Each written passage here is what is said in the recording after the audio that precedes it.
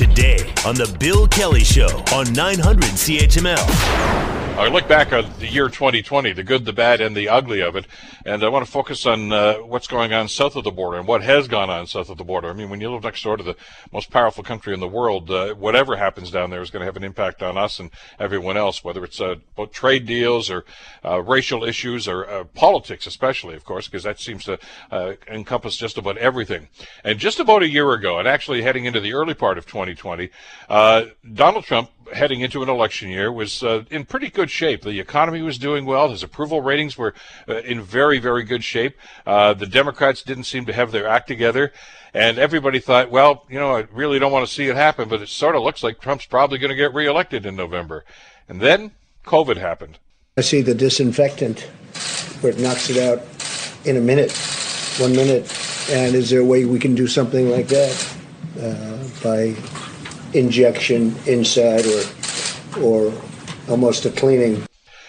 Trump's handling of the COVID crisis, or non-handling, I guess, of the COVID crisis, obviously was a contributing factor, maybe the driving force in the huge turnaround that happened in American politics over the last couple of months. Joining us to talk about the U.S. Over the last little while and the impact that it's going to have is our good friend Elliot Tepper, Emeritus Professor of Political Science at Carleton University. Elliot, thanks so much for joining us today. Great to have you back on the show today. Well, what a year to be talking about, Bill. Well, I still remember a conversation you and I had just about a year ago saying, you know what, as much as everybody's going to hate this, it looks like this guy's going to get reelected. COVID really was, I think, the pivotal situation in the United States, wasn't it? Well, certainly the story of the year globally and for Canada and most certainly for the U.S. is COVID. No matter what else we talk about, it's in the backdrop of that is COVID. Another thing that did happen, however, in the U.S. is that the Republicans, as you said, looked like they were going to cruise to an easy victory, Trump. But at that point, they had as their possible opponent a Democratic socialist who had honeymooned in Moscow. And then that didn't happen. Joe Biden seized the center so that there was now a more credible alternative. But this was also the year, let's remind ourselves, the COVID crisis did begin. We don't know quite the origins in December, but January marked the arrival of the pandemic in our part of the world. It also was the month of the impeachment of Donald Trump. And so we kicked off the year with COVID and an impeachment. Yeah, and we all wondered how that was going to end up. And even though he was eventually impeached, of course, the Senate did not ratify the impeachment. So, I mean, he obviously stuck with his job. I want to get into the politics of that. We'll go back to COVID in a second because there's so much about that. And I know in our mind's eye, Elliot, we've probably all got the impressions of the quotes. You know, it's going to go away. It's just going to blow away. There's only 5 people affected by this in the States. It's not a big problem. All those things which came back to haunt him. But you mentioned about the Biden factor, and I want to talk about that for a second because the Democrats started their run to find out who the candidate was going to be actually the summer before that. You know, they started with the debates, and it was there was a lot of blood on the floor after some of those things. I mean, they scored some points, and everybody looked at that and said, you know, Biden's he's not there. He was down in the polls. He wasn't even considered to be the front runner. You're right, it was going to be Bernie Sanders, everybody thought, unless somebody comes up the middle. But nobody was counting on Joe Biden to be that guy until the Super Tuesday, when all of a sudden everything turned around. Yes.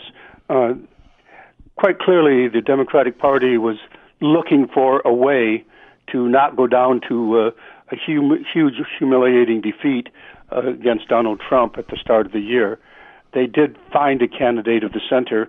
He had, in fact, been, it was funny, if you followed the polls, Joe Biden never dipped in the polls nationally all the way through. He was always the favorite, but he was not winning the primaries, and he did, in fact, do pretty well in the primary just before South Carolina. South Carolina, he took that despite opposition, and people forget a lot of the details of that, but Tom Steyer was down there taking away what was supposed to be his base, and Clyburn, the black community rallied around him and said, this is our guy, and there was no looking back after that. So the party was looking to coalesce around a centrist who could defeat Donald Trump and return America to something like normality as the Democrats saw it, and that's what happened. Standing back, and that's our job at the end of the year. Yeah. We see a situation where the United States is paralyzed at home, really, still divided at the end of the year, although with the new president-elect coming in, quite different from how it looked in the first part of January, as you discussed. But also it's kind of displaced abroad. America is not the country at the end of this year that it was at the start of the Trump presidency. Well, absolutely, and I guess everybody's looking to see exactly how this is going to turn around, and that's to be seen, I guess, in the upcoming months. But the impact the Trump administration has had on the United States and their global position is it's been magnified, obviously, by some of the things that happened with COVID. But the old adage, I guess, that you can't turn an ocean liner around on a dime. It's going to take some time, and I agree with you. I think there's a lot of apprehension south of the border right now that's saying, yeah, I think we elected the right guy. Biden's going to be the guy we need in a situation like this. But I think they're probably trying to temper their expectations at this stage, aren't they, Elliot? To say, look, it's not going to happen overnight. We're not going to be able to change everything all of a sudden. I think, again, we should take more of a bird's eye view of this. I think there's a lot of global hope, Canadian hope, that there's going to be a return to multilateralism, to the role of alliances, to the role of NATO. That is, the political vacuum that Donald Trump declared he wanted and did achieve, America first, that really pulled back America from the world. We should, in terms of some of the headlines we're seeing now, that really cleared the way for adversaries of America, starting with Russia. We have that gigantic hack that's in the news right now. Russia had every reason to think, apparently, that they would pay no penalty from a Donald Trump who wasn't going to, I won't say he had their back exactly, but they had no reason to fear him, nor did China have a reason to fear that they did. They were planning to move forward into a regional and then global leadership and dominant role over a longer period of time. But the first act of Donald Trump was to pull out the TPP, Trans-Pacific Partnership, which was a barrier to Chinese expansion, just as in Europe, the EU and Brexit, all that happened. That's still in the news now. Those are barriers to the expansion of people who wanted to displace America. A vacuum was created. China has moved to consolidate its role as fast as it can during this period when America has chosen not to lead. Can America come back? You're quite right. It's not going to be an easy matter for America now to say, okay, we're back. You can say you're back. That sounds familiar, doesn't it? Yeah. Canada's back. America's back. But it's going to be very difficult for the Biden administration, which is dealing simultaneously with crises at home that will probably sap all of its energy and have limited time then to do the rectifying of the role of America in the world. And that, of course, affects Canada directly and importantly. One of the things that I think struck an awful lot of us, and you and I have had numerous discussions about this over the last number of years, Elliot, is the following that Donald Trump had. I mean, it shocked everybody when he won the last election, of course, because he was Donald Trump. He was not just the Republican, he was Donald Trump, and we knew this was going to be a different kind of administration, and it certainly turned out to be. But the question I think a lot of people are asking now is these people that fell in line behind him, did they do that because they feared him and thought he was all powerful, or did they actually believe in him and believe in what he was trying to do? And I'm not so sure we have the answer to that yet. I mean, we've seen a few people fall off, including Bill Barr and Mitch McConnell and others. They're saying up to the election's over, give it up. But the guy got 71 million votes. There's a lot of people in the United States that still think Donald Trump is their guy, and that's not going to go away on January 20th. No, it's an empirical question whether how much support will remain for Donald Trump once he's no longer actually the president. When you say that, people have fallen in line, what's fallen in line is the Republican Party, the Republican voters, the Republican base, not Trump base, and that keeps all the elected officials that you're referring to, they fall in line because their base is behind Trump, therefore they can't deviate from it. We don't know how long that will last, but we should keep in mind, and I've tried to make this point in very subtle ways for a while, that to borrow some vocabulary from another unfortunate situation, the Republican Party has groomed its base for the arrival of Donald Trump. They've used paranoia, fear of the others. They've used racism. They've used culture wars. Don't worry about what's happening to your pocketbook. Look what's happening to whatever turns your crank today. Immigration, abortion, whatever it is we can do to stoke your fears. And along came Donald Trump to kind of bring that to fruition in a very unique way. He is a distinctive figure in American politics, and will go down in history that way. But this was a base that had been groomed by Donald Trump, by the Republican Party. They just didn't expect Donald Trump to be the one to take advantage of it, or in this fashion. So now the elected leaders are, in a sense, held hostage to something they themselves helped create. What does that tell you, though, Elliot, about the Republican Party? Historically, I know they're the party of Lincoln and the party of, well, they still idolize Ronald Reagan and others and Dwight Eisenhower. But this is a party that seems to go in whatever direction you just talked about the Trump influence, but we can go back 15, 20 years to the Tea Party. They did the exact same thing, not as extreme as what Trump did, but, they said, look, we want to move everybody to the right. And these guys just follow along. They said, yeah, okay, if that's what's going to get us elected, I guess that's what we're going to do. And the mainstream Republicans, the Bush family and others are just looking at this and saying, this is not our party anymore. Colin Powell, how many people supported Joe Biden in this last election and supported Joe Biden all through the last year who were Republicans? The Lincoln movement, Steve Schmidt and other people like this, the Lincoln Project. These are Republicans that said, we don't want this guy. I'm going to vote Democrat for the first time in my life. These are the displaced. Yeah. They were displaced by the juggernaut that Donald Trump used, building on the seeds that they themselves helped plant, or their party helped plant. America has a lot of reckoning to do. We should come back to the crises facing America. Right now, there is a health crisis, an economic crisis, a social justice crisis, and on top of that, in these final days in particular, but all manifest throughout, is the crisis of an assault on the democratic institutions, which Republicans as well as Democrats, many Republicans, most of them, as well as Democrats, revere, and that's very much under assault.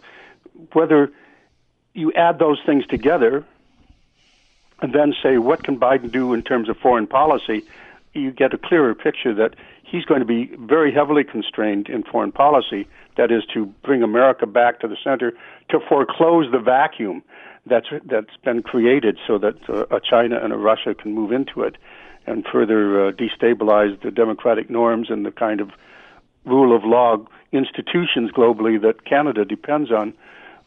America's attention is going to be riveted at home, and we also don't know whether the Republican Senate is going to be obstructionist or indeed under control of the Republicans. We won't know that till the 5th of January.